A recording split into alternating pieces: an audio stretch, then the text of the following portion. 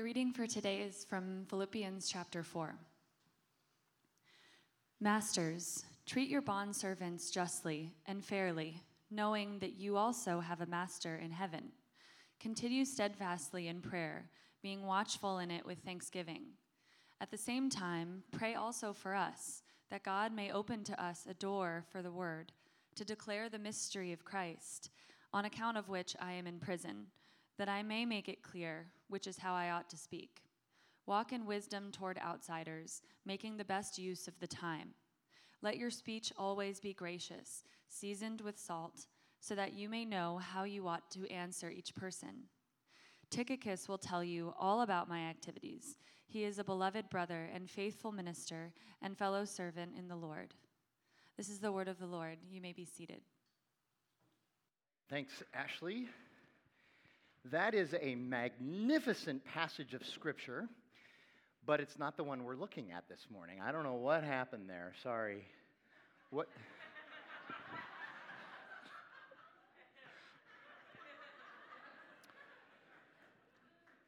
I am the leader of this congregation, so whatever happened there, it is my fault. So you can email me. We're looking at Philippians chapter 4, verses 2 through 7. But I'm going to start at verse 1, because we need the context of what Cody finished with last week in order to move forward. But a couple of things before we get started. First of all, Cody's out for the next few weeks, and really just want to thank Chandler for coming and leading us. He came in all the way from Gateway, so we got him a hotel for like 3 weeks, and but anyway. He's from the Gateway congregation. We really appreciate him coming and helping to lead along with all of our regulars that are on the platform leading us into praise, which is really good. I just got back earlier this week from, it's our annual pilgrimage for 8 days to Wisconsin. We have this weird family tradition where we go to Wisconsin early July in order to watch the early rounds of Wimbledon in Wisconsin. I don't understand it, but it's fun. We go up there, and then we sit around all morning watching tennis. And then we go shopping in the afternoon in Wisconsin. But I will tell you, it is wonderful. It was beautiful. It's wonderful. Those of you who really think that Austin and Nashville and Charlotte are like the new hot cities to move to, you really need to look at Oshkosh, Wisconsin. I'm telling you, it's an up-and-comer. You don't believe me? Okay. Anyway.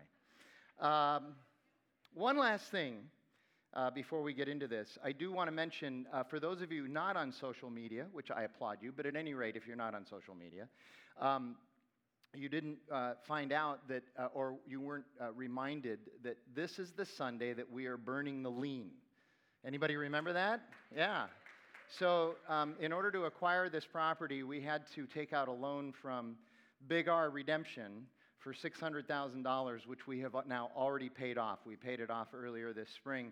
And we wanted to choose, hopefully, the hottest day of the year to go outside and have a little burning of the lien ceremony. So we still have our mortgage with MidFirst, which is fine, but this was a big one that we wanted to get taken care of. And you guys, again, the way you stepped up for Alhambra, you've stepped up for us as well. Really appreciate it. So we're going to go out there right after this this service. We'll be out there on the patio. We got a Mr. Softy food truck, so there's going to be ice cream. And so I just want you to understand the object lesson there, okay? When you pay off debt, bad. When you pay off debt, you get ice cream. Do you understand that? And I want you to tell your children that. Tell your children, okay? No debt, ice cream, okay? That's kind of the way we do it. So he'll be out there until, 11 or 11:15, something like that. So have at it. Have a great time when we're out there. We'll go out there right after this this service. We're rounding the last turn on Philippians. If this were a 400-meter dash, we'd be finishing the first 300 meters right now. So let me pray and we'll get into it. Lord God, we're grateful for your love and your grace, which just continues to be manifest all around us. To be able to give testimony, first the way JJ does of standing firm, which is something that Paul says even in this passage today, but also the testimony of how your people respond to our needs, whether they're here or whether they're in another congregation or whether they're in a completely different part of the city. The witness and testimony to your love and grace is powerful. So we know your Holy Spirit is here. We know your Holy Spirit is working. It is again my prayer that we would welcome you, that we would open ourselves up to you, that we would orient ourselves towards you and not away from your Holy Spirit. Let us recognize that the greatest thrill, the greatest pleasure, the greatest joy in life comes by being filled with your Holy Spirit. Help us to do that. We pray that in Jesus' name. Amen. So again, I want to mention the construction of this letter. It's different. There's different genres in the Bible, and you work through them in different ways. You read them, interpret them different ways. This is a first century Greco-Roman styled letter written by a Jewish guy, so there's some infusion of some other cultural items in that as well. But what we're going through is essentially a letter. It may not be a letter that you're used to receiving today, but if anybody even writes letters anymore today. But at any rate, it's a letter. So this letter is going to have instruction and then application, and then instruction and application. It doesn't so much tell a story, but it instructs us. It tells us about truth and then helps us to understand how to apply it. And I think this is being about 75% of the way through the book. I think it would be a good time to remind us of the main themes in this letter. So here you go. Paul emphasizes unity in the church. That's a big theme in this letter. Second of all is his desire, his overflowing desire that we would join him in his joy in the gospel, even in the midst of suffering. That the gospel can even overwhelm us in the midst of our suffering. I know suffering is hard, and that doesn't mean that we want to be flippant about suffering. It's just the truth that suffering can be overcome with a gospel orientation toward life. Paul's genuine care and compassion for this church keeps coming out over and over. You saw it again even last week. Paul's occasional but timely and very direct corrections for the church, which are important. Paul's call to be steadfast and firm in our faith. You heard JJ say that in the interview. And then Paul's strict warning against false teachers and false gospels. In all of these topics, Paul dutifully and joyfully gives us instruction and then helps us to understand how to apply that in our everyday lives. So I want to start, again, with where Cody left off last week with verse 1, because it helps us with the context of the following 6 verses. So Paul writes, "Therefore, my brothers, whom I love and long for, my joy and crown, stand firm thus in the Lord, my beloved." So that word crown is what I was just drawn to immediately when studying this. That term crown also in other ancient texts from the first century, that word is also translated as garland, okay? So a garland, so a crown, like a nice royal crown that you would wear on your head, but also a garland. Those of you that are horse racing fans, and we don't necessarily promote horse racing in the church, but nevertheless, if you're a horse racing fan, that run for the roses for the Kentucky Derby, that is a garland, and that is such a coveted garland. It's like the biggest prize in horse racing. You understand there's 554 roses in that garland that you win at the Kentucky Derby. And I say all this to help you understand, these aren't just words that Paul's passing out here. Again, he is showing a deep care and compassion for the people in Philippi. He has deep relationships with them. He's not writing a church that he doesn't know. He's not writing people he doesn't know. He has a deep love and a gospel-centered, fully developed, fully committed relationship with these people. He's saying the church at Philippi, the people at Philippi, Paul has a respect and a love for them that has become part of his DNA. It's not biological DNA, but it's spiritual DNA, which can be more powerful even than biological DNA. He says, "You're my crown. You're my wreath. You're my garland. You are my joy." How many of us have ever experienced this? I know I have. You meet a fellow Christ follower on a plane or at a conference or at a dinner party, and you have a conversation with them, and there's a connection there that is deeper even than you might have with somebody that you shared actual biological DNA with. That happens all the time, I find. There is a spiritual DNA here that Paul is talking about that is really beautiful. And he calls them his crown. Let me ask you, you don't have to answer, just think about this. Have you ever had anyone describe you as their crown? As their garment? Have you ever, think about it, has anybody ever given you a compliment of that sort that's even in that area code? Or better yet, think about it this way. Have you thought recently about who your crowns are? Who the people in your life are your crowns, your garland, your joy? And here you go. And have you told them recently? Have you shown them recently?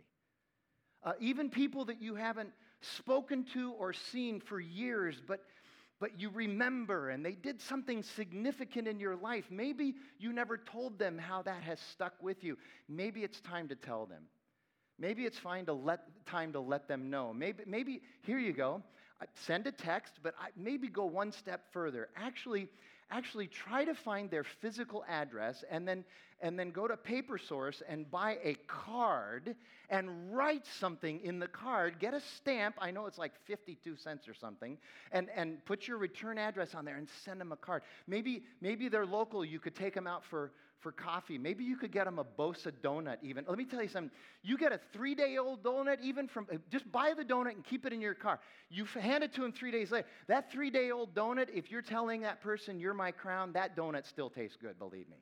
Because it's not about the donut. It's not about the coffee. It's not about the card. It's about the acknowledgement. It's about the relationship. It's about this spiritual DNA. You have no idea what kind of impact you could have in somebody else's life by simply acknowledging the fact that they've been a crown for you in their life. And then Paul, again, he says, stand firm. Stand firm. And based on what Paul writes in chapter 3, clearly this is a command, to stand firm against the false teachers and the Judaizers.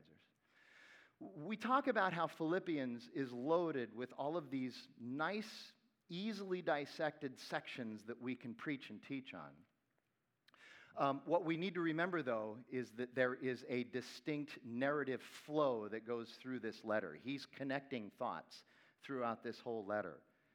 And so we have to remember, as we're in verses 2 through 7, that they are connected to chapter 3 and chapter 2 and chapter 1, and that they will connect us to the rest of chapter 4. We also have to remember that flow that is there. So he says, stand firm against these false teachers. Don't dishonor the true gospel of Jesus with falsehoods and foolishness. And this need to stand firm pushes us into these next 6 verses. That's why I wanted the context. So look at verses 2 and 3. I entreat Euodia and I entreat Syntyche to agree in the Lord. Yes, I ask you also, true companion, help these women who have labored side by side with me in the gospel, together with Clement and the rest of my fellow workers whose names are in the book of life. So Euodia and Syntyche. Some scholars will tell you this is the whole reason Paul's writing the letter. He's writing a bunch of other stuff, but what he really wants to get to is this rift between these 2 female leaders in the church. By the way, does anybody have 2 Y's in their name? That's kind of a cool thing to have 2 Y's in the know.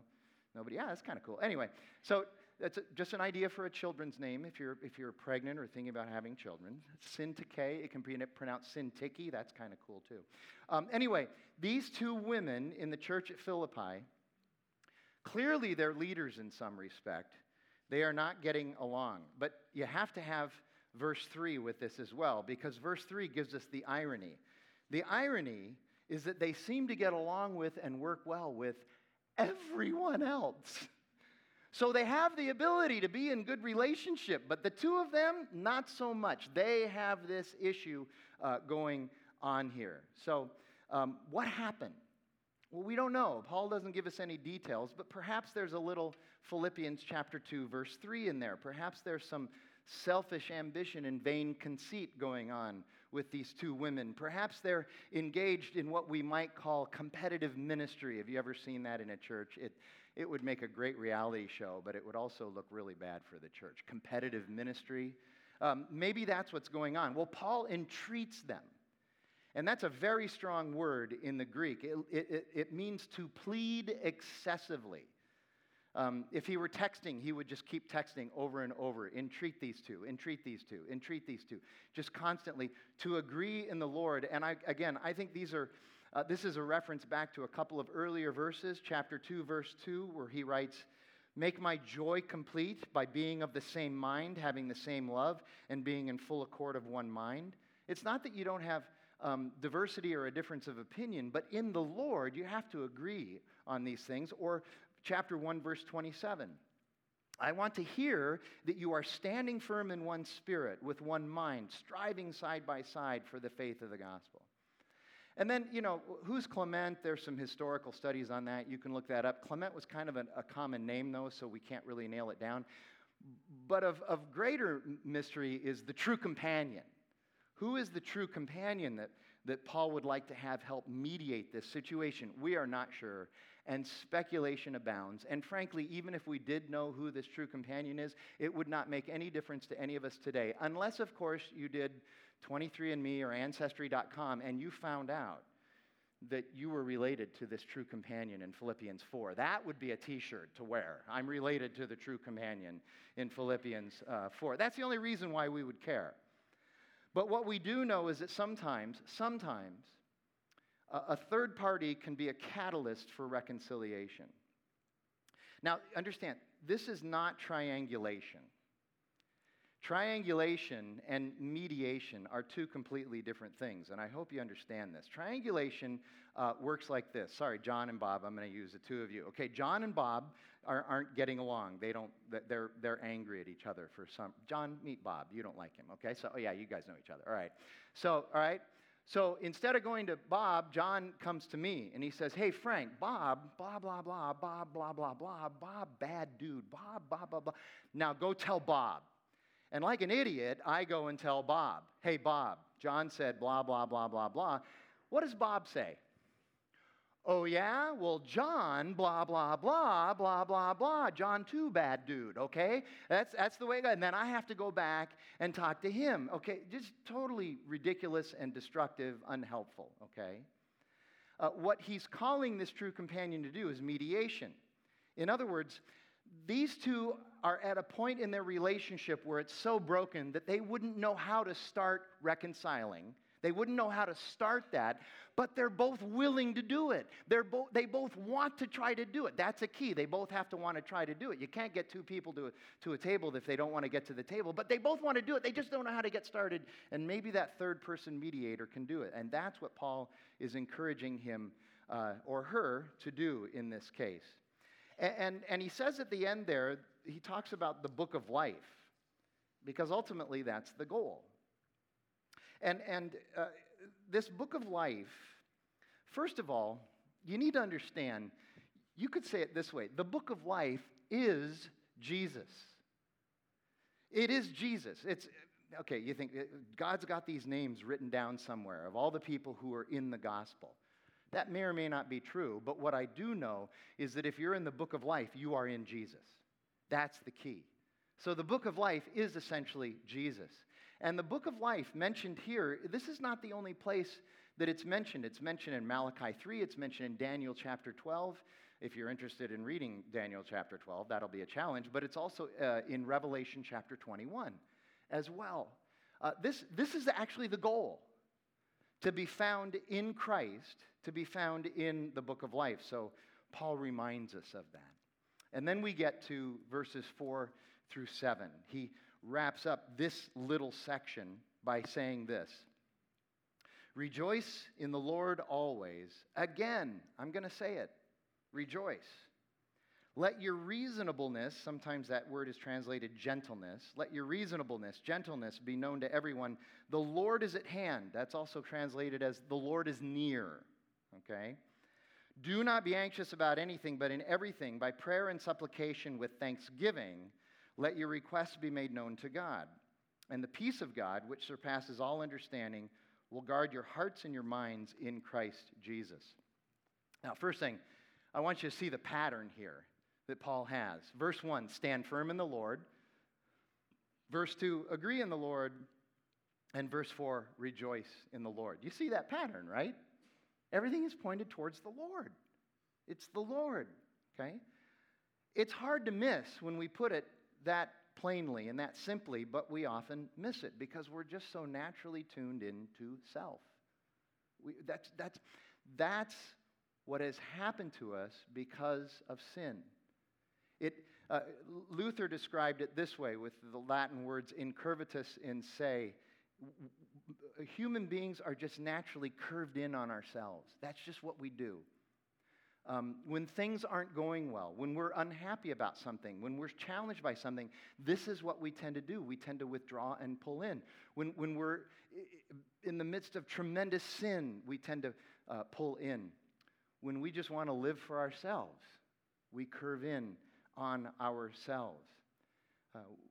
Redemption Church has 7 core values, and you hear one of them every single Sunday.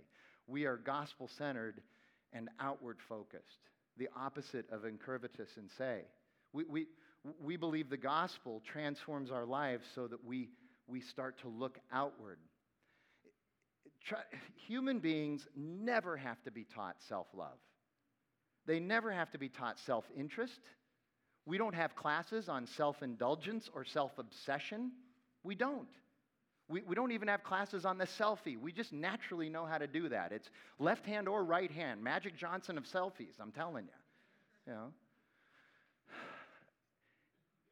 Is magic so old that that's an irrelevant illustration now? I'm sorry. We have to be regenerated by the work of the Holy Spirit in our lives, by the gospel, to even begin to understand the dangers of incurvatus in se, and the need for our lives to be poured out rather than sucked in. When we do this, there should be a great sucking sound that goes with it, because that's just what happens. We're just sucking everything in on ourselves. So Paul starts in verse 4 with, rejoice in the Lord always. This is our icon verse here. This is, again, a verse that everybody seems to know, even if you don't go to church. Rejoice in the Lord always. Some of you may be familiar with a guy named John Piper. He wrote a book in the 90s. I can't come up with the name of the book now, but it's a book about Christian hedonism. Has anybody read the book? Yeah, okay. Isn't that an interesting idea, though? We're told as Christians that hedonism is bad, but he's saying, no, there is actually a hedonism that's really good. If you're going to pursue genuine pleasure, if you're going to pursue genuine joy, if you're going to pursue genuine fulfillment, which you should, you're going to find it in Christ. There is Christian hedonism. There is a hedonism that we can find in Jesus Christ. This hedonism that we're pursuing in all of these other places will never fulfill us like Christ. It's a fascinating idea. Seek your hedonism in the Son of God, Jesus Christ. True, pure joy comes from relationship, not our circumstances. Happiness, which is fine, put me down for a yes for happiness. I'm a big happiness guy. But happiness is almost always determined by our circumstances and not by relationship and reality. Joy is determined by relationship and reality. Joy is determined by the gospel. Our desires always turn us toward what we think are going to make us happy, and that's why we don't turn towards Jesus. And so happiness drives our desires. Joy should be driving our desires so that we're driven toward Jesus. The problem is, for many of us, C.S. Lewis wrote about this. In fact, I'm going to sort of paraphrase him in a minute, but C.S. Lewis wrote about this. He says one of the challenges that people have with Christianity is that they think Christianity is not strong enough for their strong desires, that it's not going to be satisfying enough. And C.S. Lewis says no, and Piper would say the same thing. No, you've got it all wrong. C.S. Lewis, it's the mud pie quote. Let me paraphrase it here. C.S. Lewis writes this: our desires are not, in fact, too strong, but they are too weak. We are not full-hearted creatures, but we are half-hearted. We chase after and fool around with sex, drink, status, fame, power, and wealth, and we fail to realize that infinite joy, love, grace, and satisfaction are found in Jesus. There is great pleasure in Jesus. We need to come to him. But we are like a poor child who wants to go on making mud pies in a trash-filled field because he cannot imagine or understand what a vacation in Maui would be like. That's the problem with misunderstanding true hedonism. Lewis wrote about it, Piper wrote about it, and I think they're right there. And then verse 5, he says, let your reasonableness or your gentleness be known to everybody. But what does that mean, that word reasonableness or gentleness? The best way to understand this word is in the Sermon on the Mount, Jesus instructs that the way we are to live our lives as Christians is to over-deliver. We're to over-deliver. If the centurion asks you to go 1 mile, you are to go 2 miles. We are to be people who over-deliver. We are to rejoice and serve others in a way that actually makes a mark. That's what that word is trying to get at. And then I'm going to spend a little time on this next phrase, the Lord is at hand, or the Lord is near. I think there have been books written about this one little clause. I don't think you need a book, but it's ironic that I'm going to talk for a few minutes about it, because it's not that hard to figure out. It's not that difficult to understand. What does it mean that the Lord is at hand or that the Lord is near? Is it temporal and physical, or is it existential and eternal? And the answer is yes. It's both, because Jesus can do both, and he is doing both, okay? So Jesus is always with us. Jesus said he will never leave us or forsake us. He is always present with us. His Holy Spirit longs to fill us. So he's here temporally, but also he's coming again soon. He's coming again soon. And I know the first question, it's my first question too. Well, how many years in a soon? That's what we want to know, okay? It's a good question. I have no idea, but whatever it is, it's not that long when you start to think about how God understands time, because he exists outside of time. He's not bound by this time constraint that we are. He's not bound by a timeline. He exists outside of that. So Jesus could come in 20,000 years. He could come in 1 billion years. He could come in 100 years. To God, it's like not this. There's no difference. It just doesn't. It doesn't matter to him. None of them are that long for God. But the idea is this, as Paul tells Timothy in one of his letters to Timothy, you are to be ready for Jesus in season and out of season. You need to live your life in faith. The question isn't when, so much as are you living your life in faith? Because he's coming. For whatever reason, when I'm dealing with this, I often think of the story of Joseph in Genesis. So Joseph ends up, he's the son of Jacob, the son of Israel, the favored son. He ends up in prison in Egypt, far away from his family. His family thinks he's dead. He's in prison. He's there unjustly, falsely accused by Potiphar's wife. But he's making the best of it in prison. Some of the guys in prison know that he's pretty good at interpreting dreams. And 2 guys who had very significant positions with the king of Egypt, the Pharaoh of Egypt, the cupbearer and the baker, these 2 guys are in prison too. Apparently they offended the Pharaoh some way. So they're down there with Joseph, and they each have a dream one night. Pretty big dream, and they can't figure out what the dream means. So they go to Joseph, and they say, can you interpret our dreams? And the cupbearer goes first. And he tells Joseph his dream, and Joseph says to the cupbearer, well, here's what's going to happen. In 3 days, Pharaoh is going to determine that your crimes did not take place. You'll be forgiven, and your head will be lifted up. You will be exalted, and you will be restored to your position. And the cupbearer has a very close relationship with the king. And so the cupbearer celebrated this interpretation. He went off and packed his stuff to leave the prison in 3 days. So the baker, hearing this interpretation, he goes to Joseph. He's like, okay, I'm here ready to hear my interpretation. He tells Joseph his dream, and Joseph says, your head will be lifted off in 3 days. Not up, but off. I'm sorry, but you are guilty of your crimes and you're going to be executed. So not so good news for the baker. Well, in the meantime, Joseph then goes to the cupbearer. He says, look, you're getting out. I'm here unjustly. You know I'm here falsely accused and unjustly. When you get to the king, when you get to the Pharaoh, I know you have a close relationship with him. Tell him about me. Tell him to get me out of here. Tell him to right this wrong, to make something just out of this injustice. Get me out of here. And the cupbearer's like, yeah, okay, fine. And so imagine Joseph. He's there. He probably goes and packs his stuff the day after the cupbearer gets out. So now he's sitting on the edge of his little cot in prison with his stuff all packed, waiting. And then a week goes by. They don't come and get him. Then a month goes by. He starts to unpack his stuff.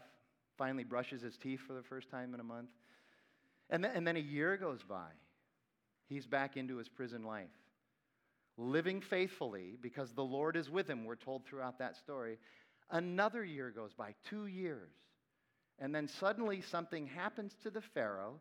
It jogs the memory of the cupbearer. And he says to Pharaoh, oh, I got just the guy for you. And more than 2 years after this happened, they come and they get Joseph out. Here's the point. We're not in charge of when. We so desperately want to be in charge of when. We spend so much time thinking about, not all of us, but some of us. I've talked to some of the people that do this, thinking about when is Jesus coming again, and trying to do this crazy biblical math that nobody understands, and you can manipulate any way you want. When is he coming again? When is he coming again? We're not in charge of when. So why do we keep trying to figure that out? We're in charge of being faithful. And the only way we can be faithful is to stand firm in the Lord, to agree in the Lord, to rejoice in the Lord, to be filled by the Holy Spirit. We are not called to attempt some sort of biblical math. Jesus even said in Matthew 24:36, no one knows the day or the hour. He said, I don't even know the day or the hour. Jesus said that. Okay? Here you go. I'm going to hang in there on this a few more minutes because I just think this is helpful for some of us. Anybody ever heard the name Harold Camping? Anybody? Harold Camping? A couple of you. Yeah. Oh, yeah, I remember that dude. Okay, he's passed away since, but in early 2011, he came out and he said, I've done the math. I've looked at all the prophecies. I've figured it out. Jesus is coming May 21st, 2011. It was a Sunday, by the way. Jesus is coming May 21st, 2011. He put up billboards all over the United States and started raising money. Do you know he raised more than $100 million for this? His ministry did. More than $100 million, okay?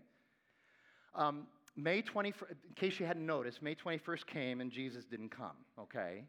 And by the way, I went ahead and prepared a sermon for May 21st because I kind of have this, if somebody says he's coming on this day, that's the day I know Jesus isn't coming. Because Jesus said nobody knows the day or the hour. And of course, after May 21st, here's what Camping said. By the way, this was his sixth time that he had said Jesus is coming on this day. His sixth time, and people still gave him more than $100 million. Okay? I'm telling you, it's very tempting to get into ministry for all the wrong reasons when there's people like that out there. I'm telling you. Okay, sixth time, and of course, after he didn't come, what did he say? I forgot to carry the two. That, I miscalculated, okay? How many times are we going to fall for this? Anyway, I have a very good friend, woke up that morning, and he first thought he said was, oh, I must not be a Christian, I'm still here. Then he showers and he gets dressed for work. He works for the Kansas City Royals. He's driving down to the stadium because the Royals had a home game that day.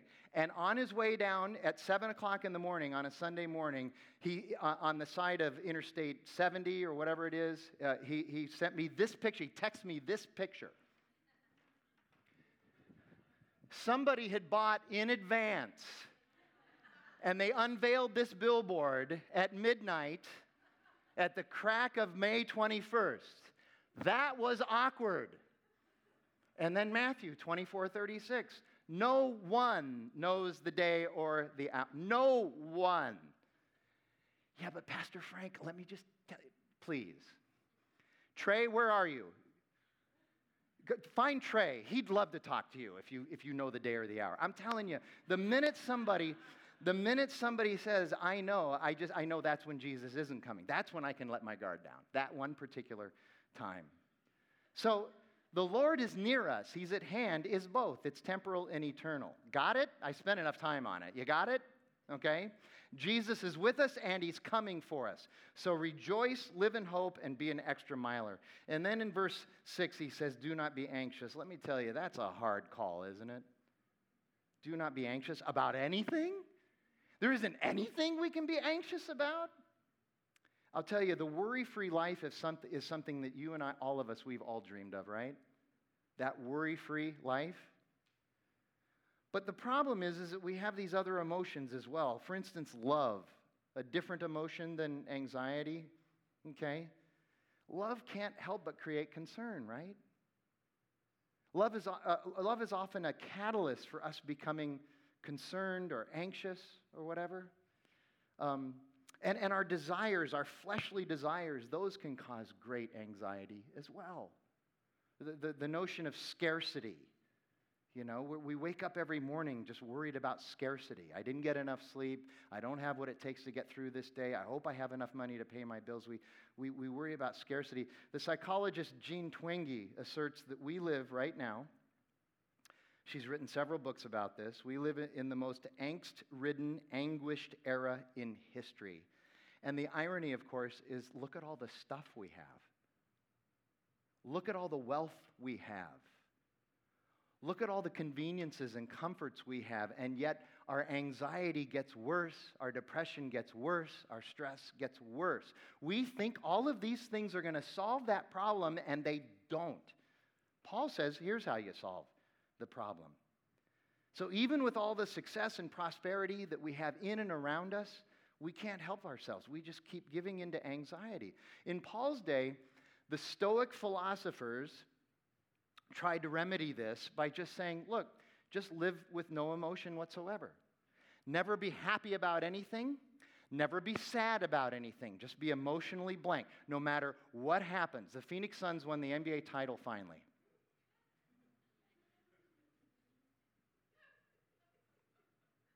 The Phoenix Suns are moving to Las Vegas. That's how the Stoic philosophers would call us to live. Just push away all those emotions. Live without emotions, okay? Because caring is just not worth it. Every now and then, where's my phone? I didn't bring my phone up here. I should have brought my phone. Every now and then, I'll run into somebody who's been really hurt by a romantic relationship. And they will say something like this: I am never going to love like that again, okay? Well, let me tell you something. Somebody named Dionne Warwick wrote a song about that in 1970. You remember? What do you get when you fall in love? You get lies. What are some of the other? You get lies, you get heartbreak. And then she said, if only for a minute. That's funny that she hedges her bet. But then the big line is, I'll never fall in love. Okay, just remember Dionne Warwick, not my voice. But I'll never fall in love again. That's what she said. Okay, here's the deal. I understand that. You're hurt. I've been hurt before. But that also means you'll never experience any of the positive emotions that are associated with that either. You're going to live a really boring life. Okay? Listen, as the scientist Greg Easterbrook says, there are always trade-offs in our world.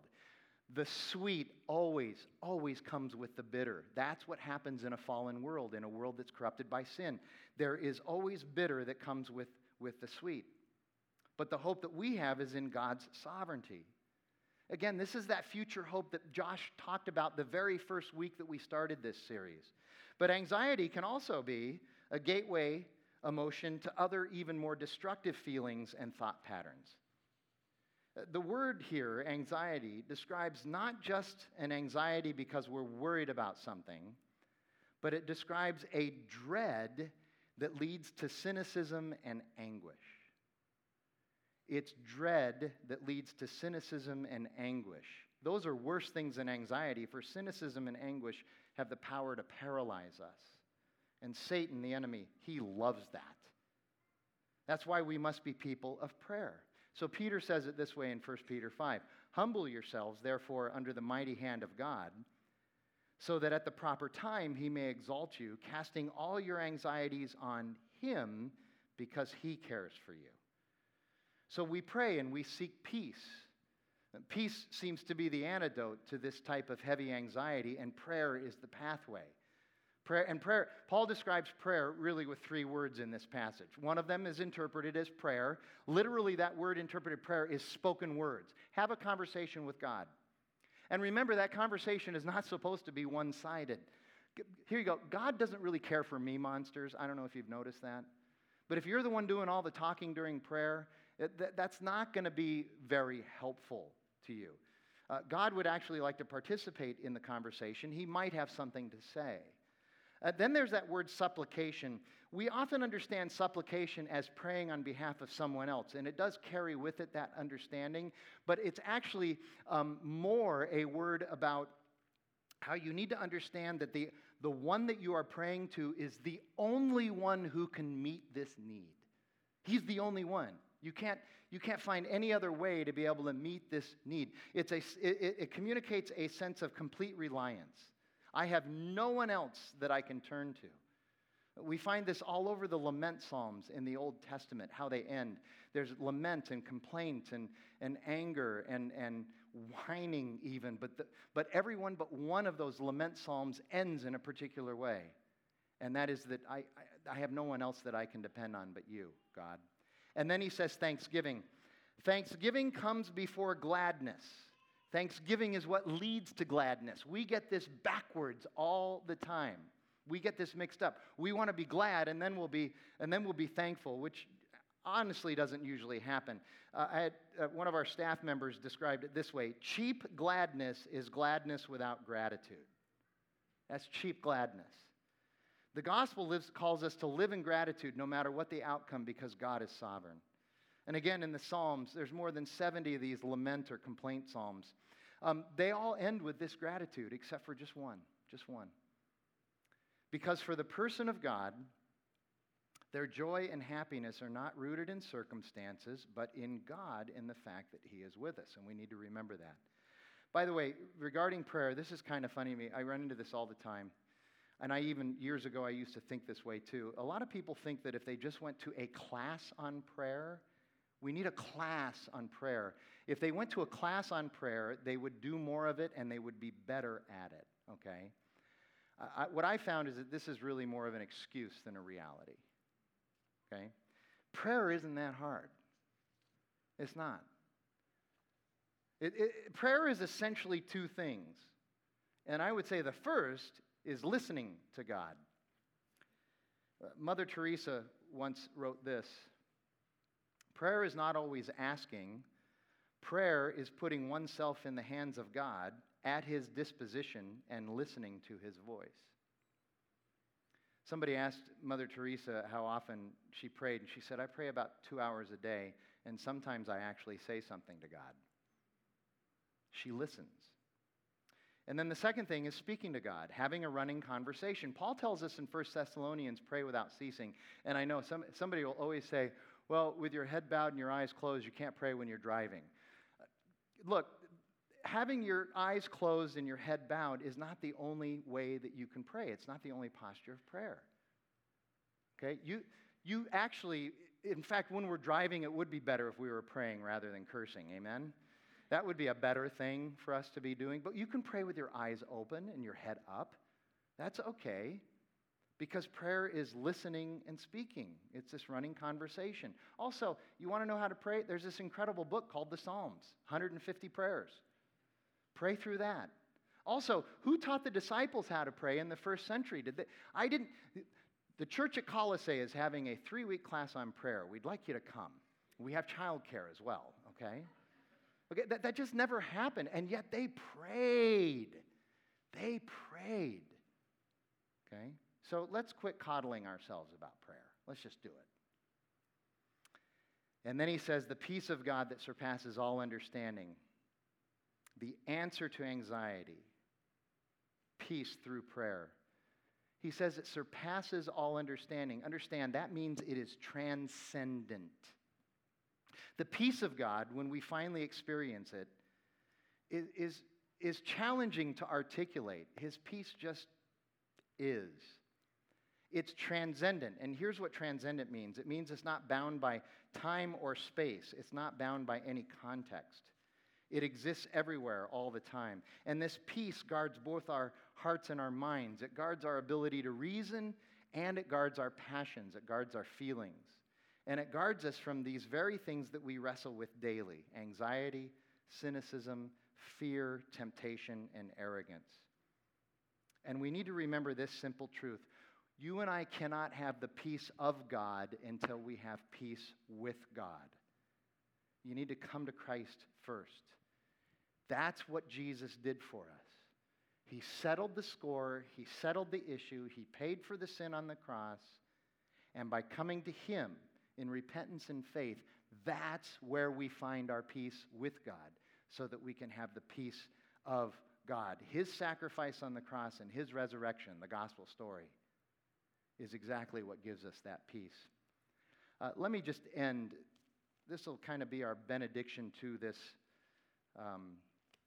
sermon by reading how Jesus puts it in the Sermon on the Mount in Matthew chapter 6, starting at verse 25. Therefore, I tell you, do not be anxious about your life, what you will eat or what you will drink, nor about your body, what you will put on. Is not life more than food, and the body more than clothing? Look at the birds of the air. They neither sow nor reap nor gather into barns, and yet your heavenly Father feeds them. Are you not of more valuable than they? And which of you, by being anxious, can add a single hour to his span of life? And why are you anxious about clothing? Consider the lilies of the field, how they grow. They neither toil nor spin, yet I tell you, even Solomon in all his glory was not arrayed like one of these. But if God so clothes the grass of the field, which today is alive and tomorrow is thrown into the oven, will He not much more clothe you, O you of little faith? Therefore do not be anxious, saying, what shall we eat, or what shall we drink, or what shall we wear, or where shall we work, or where shall we live? Or who's going to follow me on social media? For the Gentiles seek after all these things, and your heavenly Father knows that you need them all. But seek first the kingdom of God and His righteousness, and then all these things will be added unto you. Therefore, do not be anxious about tomorrow, for tomorrow will be anxious for itself.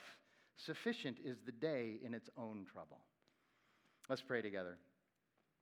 Lord God, again, we thank you for your word and its truth, and I just pray that we would appropriate these words, these truths to our lives, and we would apply them as you call us to apply them to our lives. God, we thank you for Paul and his ministry and the fact that he was in prison suffering greatly when he wrote these words to us, and yet he's filled with joy.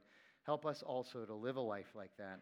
By the power of your Holy Spirit, we pray that in Jesus' name. Amen.